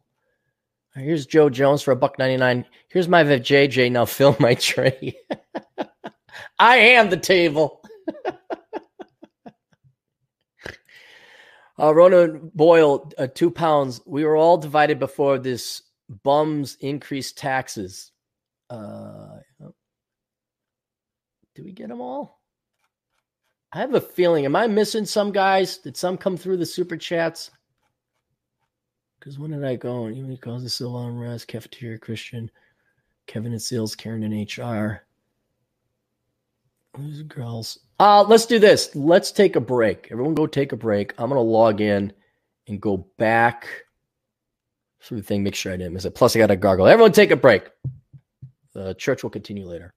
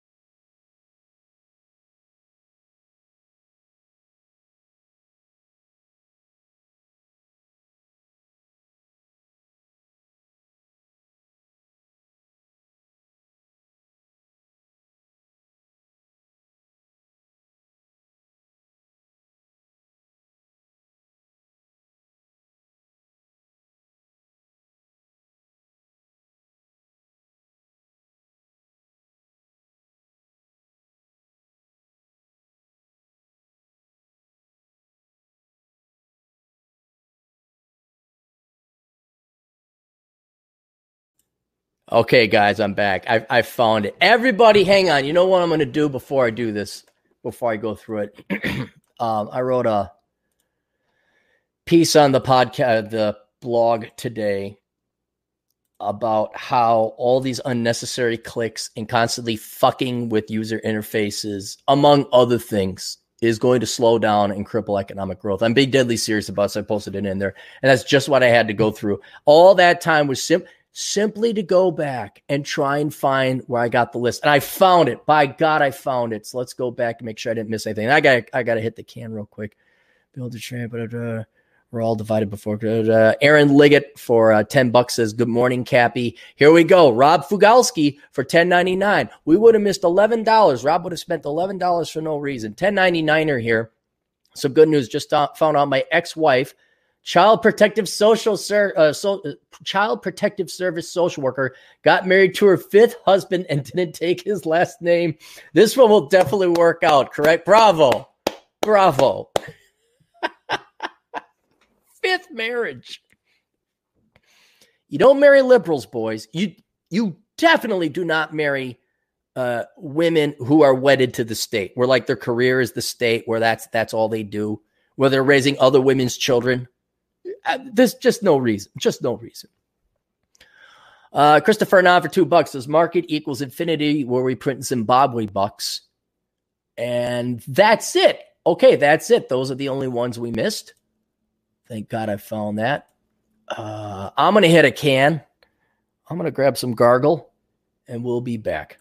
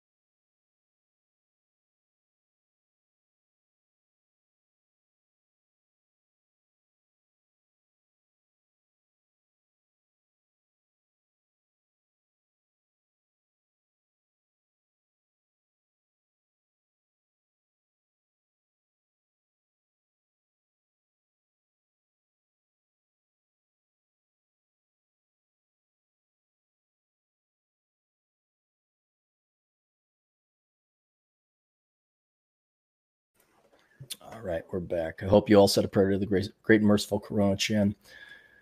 Let's get through all that. We got that. Scrolling down. Make sure nobody's money went to waste. Oh, wait, what? Oh, Aaron Lee. Oh, for 10. We already got that one. Thank you, Aaron. All right, we're already caught up. Let's do some sponsors really quick. We'll get out of here. Alpha Male Reviews is a new one.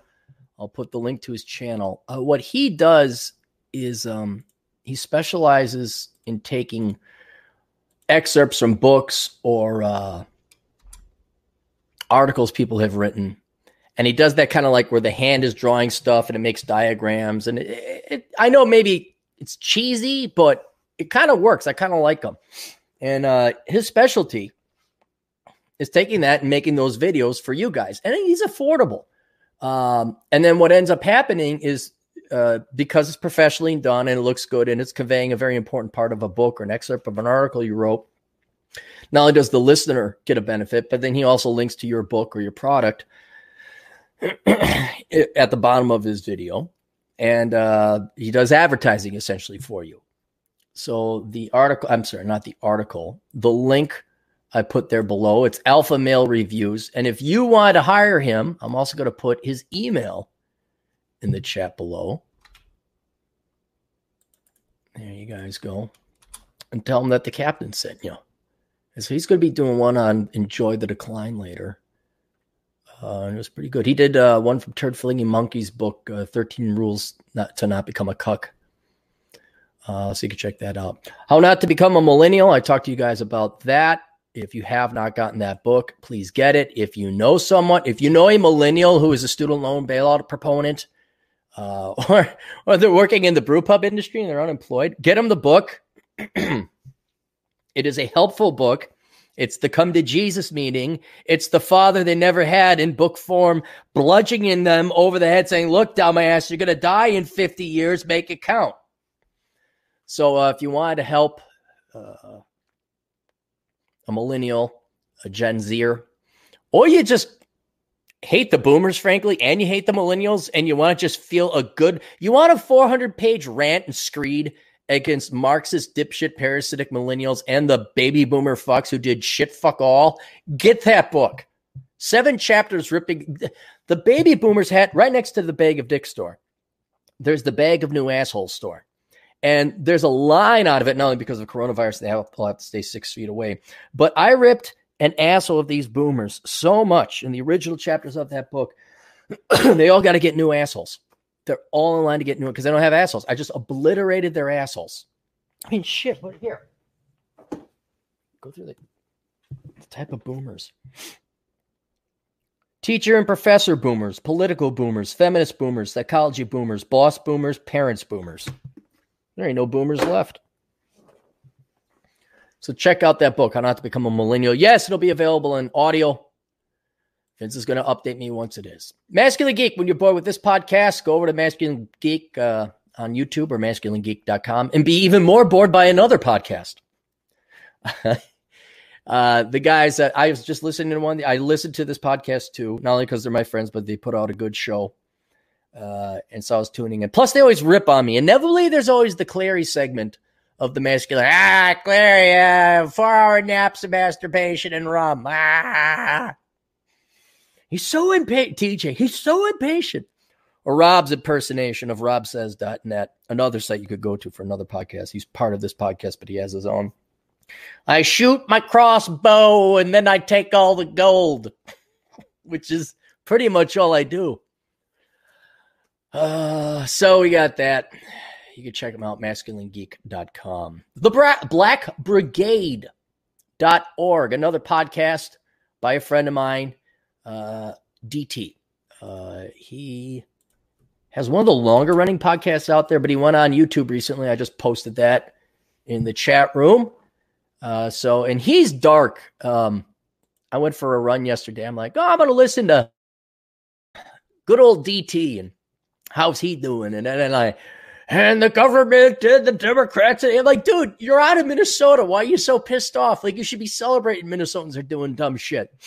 But he still cares because he's got a heart. Somewhere in there, he's got a heart. But I guess he's got to learn to chill, which is odd coming from me. But check that out, theblackbrigade.org. Academiccomposition.com. Go to academiccomposition.com and have Alex and his crack team of writing staff write your papers for you. That's going to become pretty important here as college round finishes up. Never to return again because they didn't save the money. And non-communist science fiction. Do you like science fiction? Yeah. Do you hate communism? Oh, you do? Well, have I got the site for you? Non-communistsciencefiction.com, where the author, Michael Kingswood, writes science fiction that doesn't sermonize you or lecture you up the ass about communism and what a dirtbag you are for having money and working hard. So go to non-communistsciencefiction.com. Check out the books written by Michael Kingswood. Bunker Basics, go to bunkerbasics.com with Bunker Bob and learn about survival. Bunker Basics Bob discusses how preparedness is insurance against the risk of disaster. He discusses how you could become more self-reliant when knowing the government is prone to making massive miscalculations. Bob shares the tenets of prepping, income diversification, frugality, skill development, risk management, and more. At Bunker Basics, you're not just getting a rant from a guy in his mom's basement. You're getting actionable steps you could take to better prepare yourself for a shit hits the fan event like the coronavirus pandemic. Is that it? That's it. That's it. What am I thankful for? Thankful for two things today. One, Bull Rush, he's on Twitter. He got a Coronachan mug, even though Redbubble, which prompted me to write the article, by the way, the latest article on Cappy Cap. He did get a Coronachan mug. There's like 10 maybe that got out there, and a pillow and a shirt. So it's a collector's item now, Bull Rush. Save that stuff. Put it in a box. I don't know. But until I get either another merch account, which I probably won't, or they get back to me. I sent not a terse, but a rather well scripted email to their customer support at Redbubble. Like, so did Karen and censorship get upset because this gal's got big boobs or what? It's like, it doesn't do this. It doesn't do that. You got actual porn on your fucking site. I marked it as mature. What is wrong with this? And that was the other thing. I said, I need to know so I know whether or not to tell people on my social media account whether they can expect to do business with you or if Karen in the censor department is just going to be a royal fucking pain in the ass. Still waiting to hear back from them. And if they get back to me, say, oh, yes, we're sorry. You can put that up now. I'll be good. Don't let it happen again because I will take more money away from you than I can give you. You could, whoever's listening at Redbubble, which I know you're not, we can work together and I can make you money, or you can be a grade A Kuantahaha and not work against me, but just obstruct me and piss me the fuck off, and I will cost you money. One is profitable, the other is a loss. I don't know which one you want, but you can go ahead and decide. And I'm very curious to see what the response is because I will be using it in a post about censorship and all that. But Bull Rush got a Coronachan mug. That's great. A couple other products out there with that. And then yesterday I went for a good run. I went for a run and not a walk. I revisited. I won't lie. I've been in a very dark, not dark place, but with Coronachan and the virus and everyone being forced. It's been depressing. No, I'm so depressed and emo. It's like, oh, fuck. And it just started getting, I'm like, you know what? This isn't the worst part of this. Wasn't the worst part of my life. This is the worst days. I've been in way worse condition, but I don't have to feel like this. And I'm like, that's it. I'm going for a big ass run. I went for a 6-mile run, no stops. And it worked like a charm. And I know I was looking like, okay, I got to calm down, benzos or whatever. No, don't do the benzos. All right. Well, I can't do booze. And then, okay, what about marijuana? Oh, yeah, it's great. Everything's wonderful, but you get no work done. You just sit on the couch. Okay, we're not doing that either. There's no way out. All there is Zool. Running. And I went back to something I learned when I was like 29, 30. And I to get out of a very bad part of my life, I ended up running 11 miles a day. I got up to that. And maybe I got to go back to doing that.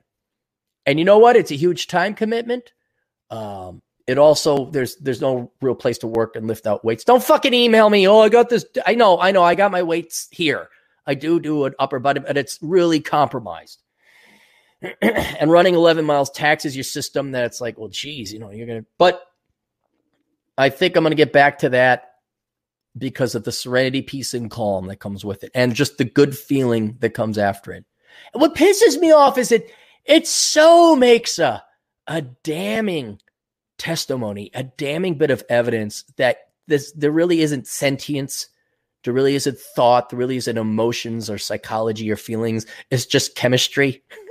It's just go run and then endorphins or serotonin will be released into your system and then you'll feel fine. It's like, why can't I just look at my life and be fine? Why can't I just look at this like, wow, look at this crazy, awesome life. Look at this life. Oh, yeah, we're stuck in a pandemic and bad things happen. But look at what I've done, what the future potential has for, what I can do. And then things like novelty wear on you. Like, oh, gosh, just to have it where to have chocolate ice cream to be like the first time you ever tasted chocolate ice cream every time into the future, that would but you will always adapt and get used to and grow accustomed to what you have, no matter how awesome it is. I got a buddy, real good friend, nice guy too. He always gets dude, I keep telling people about Asshole Consulting. It's great. I can't believe it. I'm like, yeah, I know. I've been doing it for 6.5 years, and he's right. It's this great dumbass idea that I had that makes money. It's a classic American story of entrepreneurship. Hey, look at that. That's a unique thing. You don't see that every day. It is. It's great. There's nothing bad to say about it. But it's like, I know. No matter how great it is, I do it. Every day I deal with it. It's part of my life now. It's become background that you can't appreciate it anymore. Take your favorite roller coaster ride. You'll get sick of it. Drink your favorite booze. You'll get sick of it. Have your favorite ice cream. You get sick of it. It's such a handicap. Oh, if there'd be a handicap to get rid of, it would be to get rid of losing novelty, like having perpetual novelty. And then, but a run, diet, regrettable as it is, you can't just take your frontal cortex, your conscience, your sentience, and look at things and logically deduce happiness and contentment and satisfaction. There's a trick. You got to work out. You got to physically do X. You got to physically do Y. You have to consume this. You have to consume that. You have to avoid this. You have to avoid Y. But if you don't want to do any of the work, well, here's some, what do they call them? Inhibitor reuptakes or SSRIs or whatever. Oh, there's no drawbacks with those. You just pigeonholed into labor. So that's what the thing is. It's going to take an hour. If I get up to 11 miles a day again, that's going to be an hour and a half, 2 hours a day of running. That's a commitment. And you know what? I need it. I absolutely need it. All this other stuff going on. I need it. The Science of Mastering Women. It's a book by Linda Gross. Check it out. She also has a podcast. If you look up Linda Gross, put that in the chat room. And it's a male-oriented podcast. I think you'll like it. She's one of the good gals.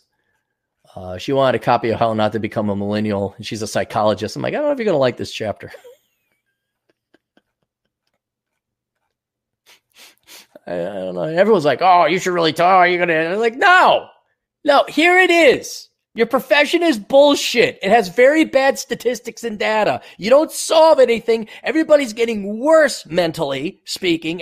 Each generation is mentally worse off than the other one. You're failing. Not you personally, but your industry is failing. Even I admit economics is bullshit. Economic growth is slowing. Debt's going up. The economics profession is failing. None of the economists know jack fucking shit. I even lead with it. I don't know shit. I got some ideas and theories. Oh, here's a healthy dose of cynicism, and I always assume people are lazy, no good fucks. Wow, I'm right all the time. People must be lazy, no good fucks, but that's politically unpopular. Paul Krugman will suck our dick for $10 million a year. Tell us what we want to hear. But it's still bullshit profession. And so I'm thankful for them. Thankful I got a good run in. And that you could buy Linda Gross's book over at Amazon.com. All these books, by the way, are available at Amazon.com. And then if you want to buy a used computer for $150 to $200 with a Windows 10 operating system, and that's it. Not a screen.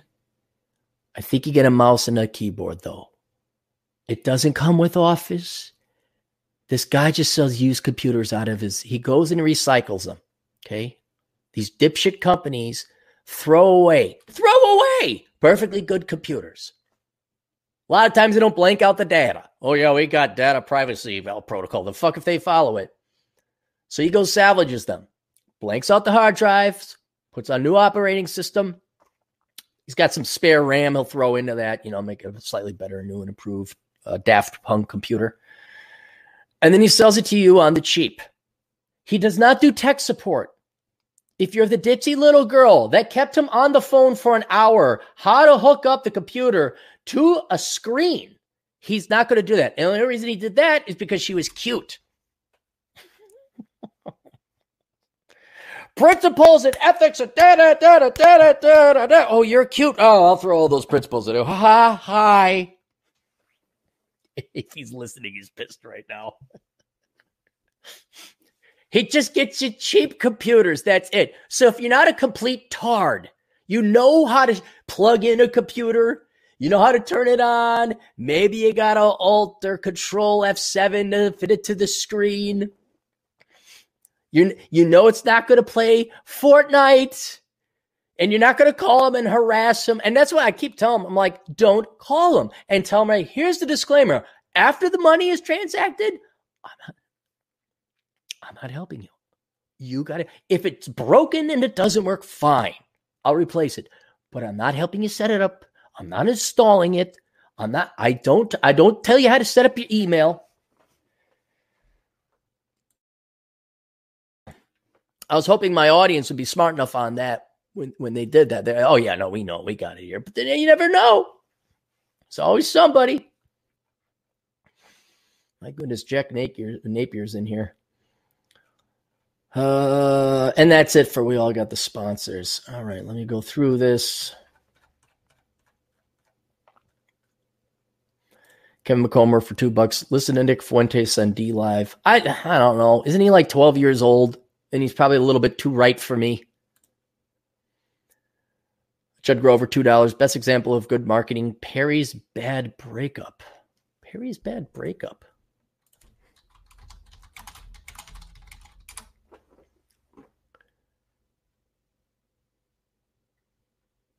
Perry's ice cream. Is it ice cream? Bad breakup. Oh.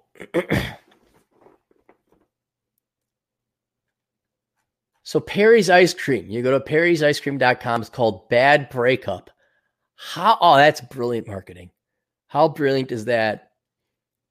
I'm going to get some. Oh my gosh, breakup ice cream. Oh, now I better get to the gym and get hot so I can get another guy. I wasn't hot for my boyfriend, but I'll get hot to get another guy. But I'll only stay hot for him for about a month, and I'll get fat again. Until he breaks up with me, I break up, and I'll eat my height, but then I'll get thin for another guy. Only for a month until I get fat again.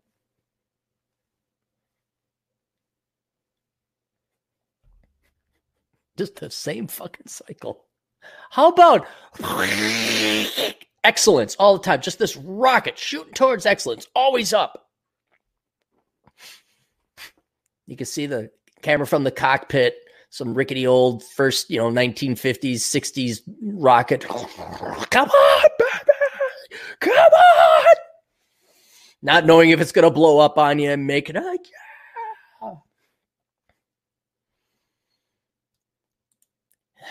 Anybody just picture that like you're in life? Strap yourself to a rocket. All right, let's see this where this puppy could go. Punch it. Come on. Oh, I don't want to get in the rocket. I'd have to learn how to fly, and I have to learn a lot about aerospace engineering and aeronautics. I could be here on the ground, looking for free housing with my bastard child, hoping Jerome takes me in because I just met him today. They'll write a book about me. Ooh, going to the stratosphere and breaking the speed of sound. Oh, I want to lie here on the couch. Ooh. Is that it? Okay. More good news. You guys want some more good news? From the New York Times. Some sports may have to skip this year, Fauci says. Isn't that too bad? Isn't that so sad? Wait, the dude bros, the sports ball people, you guys might have to go without watching a bunch of monkeys and hooligans throw balls through hoops or swing bats at spheres. What are you going to do without watching those jamokes? How are you not going to be a jamoke yourself when you can't watch all these idiots, these jamokes, swinging at steers and throwing balls to put numbers on a board? That if you're capable of doing subtraction, one will have more than the other. And that group of people in the green jerseys are celebrating over those in the white jerseys. Dr. Tony Fauci, the leading public health expert on President Trump's coronavirus task force, said this week that it might be very difficult for major sports in the United States to return to action this year. Oh, yeah. And you know what else we might miss out on? Loud, packed concerts where Mickey Minaj, the plastic brown person, will be up on a stage 3 miles away that you paid $200 to see in the nosebleed seats to sing her song, "Oh, my nails is my power. Look at the boobs, I put them on. Power and empowerment. Go, girl, you go. Empowerment." That's her latest song coming out. It's all very popular with the kids, probably on the Billboard's top 10 already. Where you could pay and have really shitty audio quality music. Those are going away too. Various leagues have considered a number of options for restarting play that can come to a halt in mid-March as the extent of the coronavirus outbreak became increasingly apparent. Key variable, Dr. Fauci said in an interview on Tuesday, will be whether the country can gain broad access to testing that quickly yields results. He said that manufacturers had made strides in developing such tests, but not enough for major sports competitions to resume. Safety for the players and for the fans trumps everything, he said. If you can't guarantee safety, then unfortunately you're going to have to bite the bullet and say, we may have to go without this sport for this season. Oh. Oh. You mean Bob Bobson in the Eden Prairie might have to play baseball with his kids instead of watch sports ball with his kids? Oh my goodness. You mean the kids might have to go? Are you saying Joe Blow in the Woodbury might have to go buy a football and give it to his little kid so his little kid and all the other little kids in the neighborhood could go actually play the game of sports ball? And not on the boopity boppity boop boop game, like on the real world? Do you know what the graphics are like when you play football in the real world? Better than an Xbox One. It's amazing what the graphics are. What?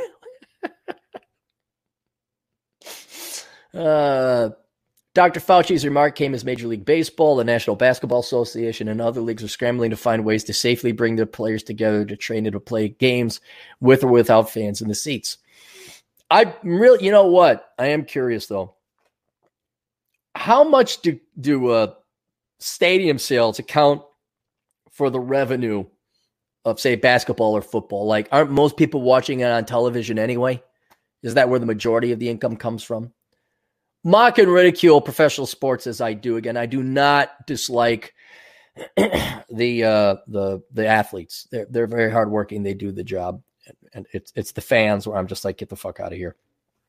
I hope they get back together. But yeah, if you could put on a game, won't most people watch it on the television anyway? I mean, you go to Twin Stadium, most of the people are watching the game on the bar screen anyway, not looking behind them watching the game. Why do that? And then everybody could get back to the sports bar. Ooh. Dude, bro, maybe like with all this coronavirus going on, we could like pool our dad's money together and go buy that brew pub and turn it into a sports bar. Like, yeah, like, what was it? There was Champs. Oh, God, Champs. They're still around. This holdover from the fucking dick and pussy bar the boomers had, where you'd walk up to a girl at the bar, like, hey, can I buy you a drink? And there's be all these big screen televisions. You guys can bring back the sports bar. Actually, the sports bar probably would have a huge comeback. If bars are like, you're not allowed to have conventions or stadiums. They're just allowed to play. But you can go to the bars. Dude, everyone's going to flood. Sports bars would actually be profitable for, a couple months anyway. Don't think I've ever seen a profitable sports bar. Not one. Regular bar, yeah, but a sports bar. We got to get a sports. Who came up with that fucking idea anyway? Weren't all bars kind of sports bar related? Like, hey, throw on the game, Bobby. It's New York, 1950 something. when TV was on. They were having cigarettes because you could. Hey, Vinny, throw on a game. See how the Mets are doing. Crappy as ever. But then the theme of the sports bar, where there's like jerseys up, and they fucking got big screen TVs, and you're watching everything from pole vaulting to the Super Bowl.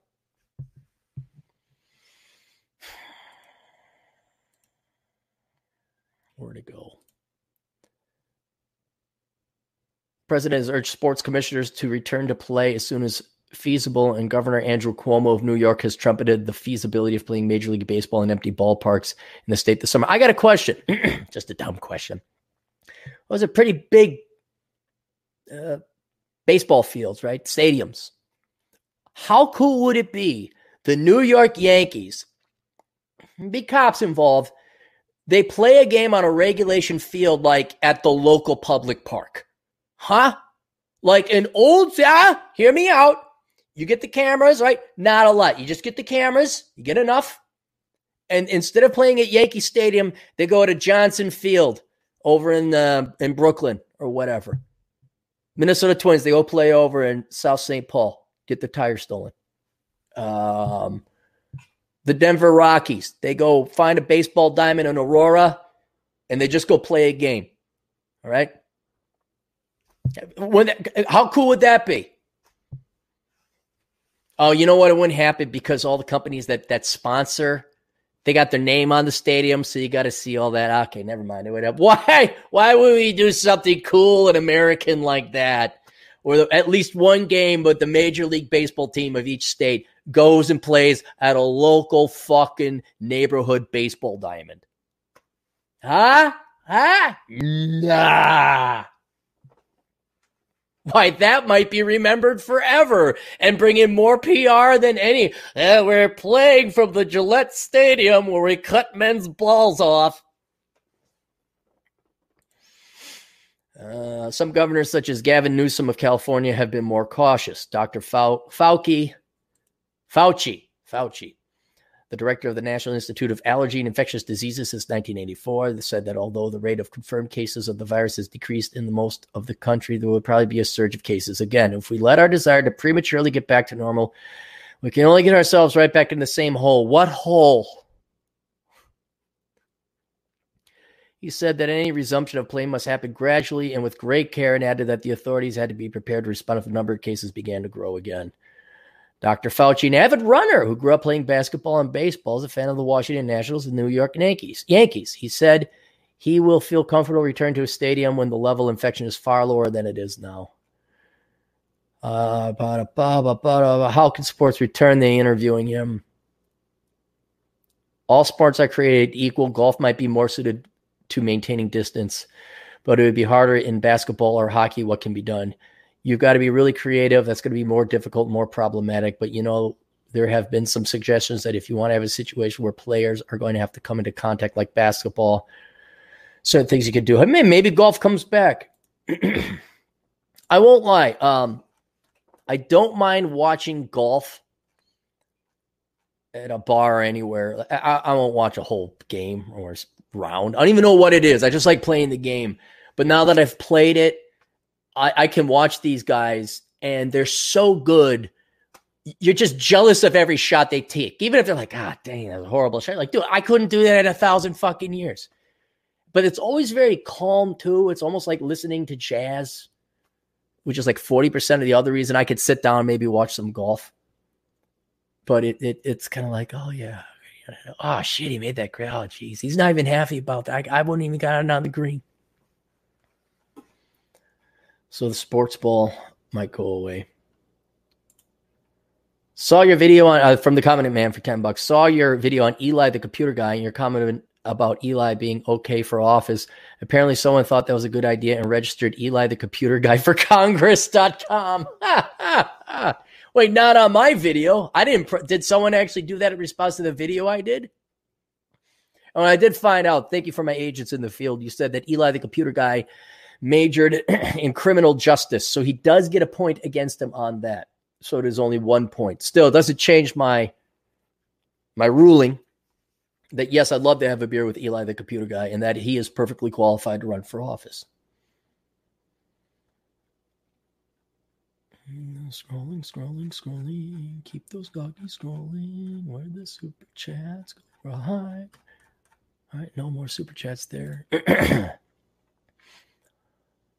Article from Forbes. Technology is on the rise while IQ is on the decline. Recently, while waiting for a video meeting to begin, I noticed a young child in the background in the office of one of the participants. As children are usually more interesting than the average video conference, I was curious about what she was doing. I was amused when I saw her looking at a magazine cover photo and trying to enlarge it with her thumb and forefinger. Her look was one of perplexity as she realized the image couldn't be manipulated using the pinch to zoom motion, such as when using a smartphone. Wait. Young child. And an actual magazine. Oh, she was looking at an actual magazine cover trying to do that. Okay. After a few tries, she gave up and walked away, seemingly unconcerned and no longer interested in the photo. The child's actions made me contemplate what is happening to the development of our brains in today's increasingly tech-driven world.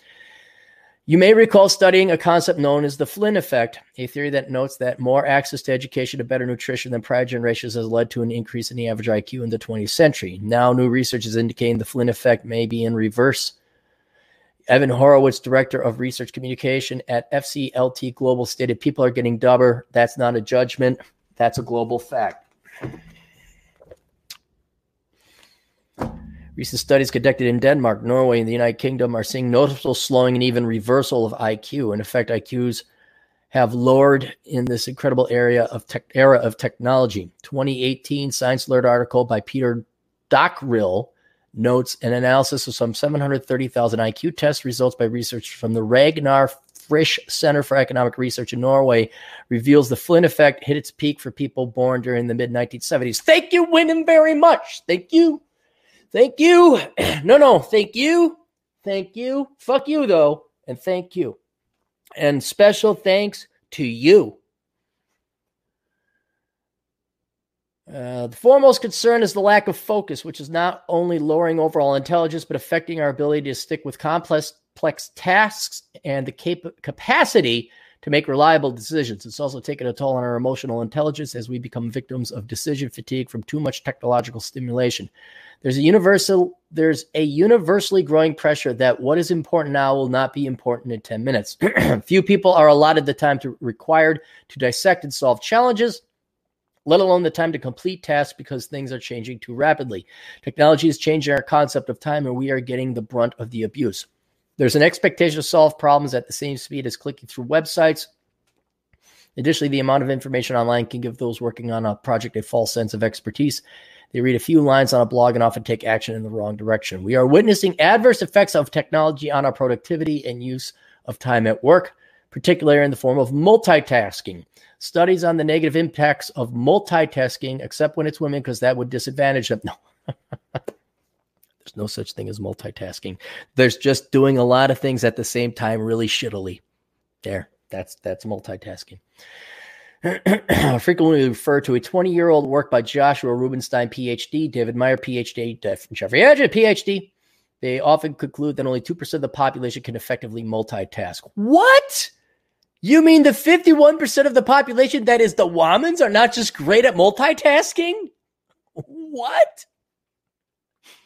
Could it be that researchers themselves have been too distracted to conduct newer studies? I'll let you do some unscientific research with this in mind. The next time you're in a live meeting, look around and see how many people are looking at the smartphone or other technology. Okay, but hang on. I got to go to bat for people stuck in meetings are pointless. That's like in church. That is like you could look at your toes. I remember just doing math because I was so bored at meetings. Math on like my budget and finances. It's just math. The next time you're live, look at people on a smartphone. And the next time you have a remote meeting, track every time someone responds with a question. Can you repeat that? Emotional intelligence has 4 key components: bullshit, and more bullshit. No. Self-management, self-awareness, social awareness, and relationship management. God. Technical stimuli are challenging each of these. Let's use the example of technology via video games on developing brains. Technology can create real and perceived stress. It influences all four parts of EI and could lead to the inability to think or function in society. A Psychology Today article, okay, I'll go trust that industry and that periodical, suggests an article. We didn't even make it to study shows. We are now at Pop Psychology article suggests. Isn't that the same article that suggests everybody should be giving me billions of dollars in super chats? Isn't that the article? I thought it was the same article. Like that study that showed that there's a relationship between, I'm running out of bullshit, buying Aaron his new favorite classic car and double-digit economic growth? Yeah, I think so. If Aaron Clary gets that classic car he wants, GDP, a study shows that GDP will go up by 20% a month. Oh, yeah, it's totally true. That chronic stress is affecting the frontal lobe of children and lead to issues of focus and the ability to manage emotions effectively, suppress impulses, and even complete tasks. Or the fathers aren't around and nobody spends time with them. We ship them out to prisons on big blocks of yellow cheese that they're stuck in for 2 hours round trip anyway. And then we send them down in front of a computer and then we feed their minds full of drugs. That might have an effect too. I'm no psychologist. Albert Einstein famously said, it has become appallingly obvious that our technology has exceeded our humanity. I imagine that some readers may even miss a key point or two in this article due to a technological distraction. If I'm correct in my assertion that we should be concerned that technology might have adverse effects on our brains, fear not. I'll leave you with hope. A joint study between Oxford University and Yale University predicts artificial intelligence will automate all human tasks in the next 45 years and all human jobs in the next 120 years. So we'll no longer need to worry about this, or will we? Will Conway, Chief Information, I don't know. I think someone's smoking pot in the apartment. Got a slight hint of it. So there we go, kids. All right, any more super chats or am I done for the day? Whoa, super chats dried up. Maybe I'll go eat lunch. I'll go for a run. All right. Bow your heads, you bastards. Dear great and merciful Coronachan, thank you for your non-sentient and zero fucks given truth, the teeth and threats that have been missing so much in the real world that are yet necessary for us to value life, acknowledge truth, and love our fellow man.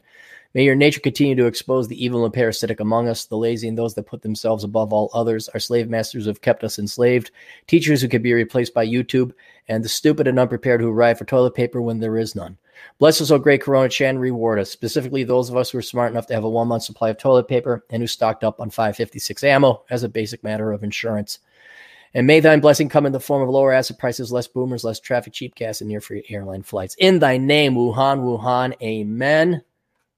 Bada boom, bada bing. No more cash for Cappy.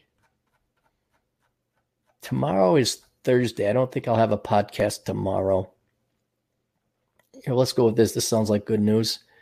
Hey, Aaron, I'm 21, fresh out of rehab, sober, but I need to find a job and get paid in less than a month to stay in Airbnb. Please respond. Go to assholeconsulting.com and send your requests. There we go.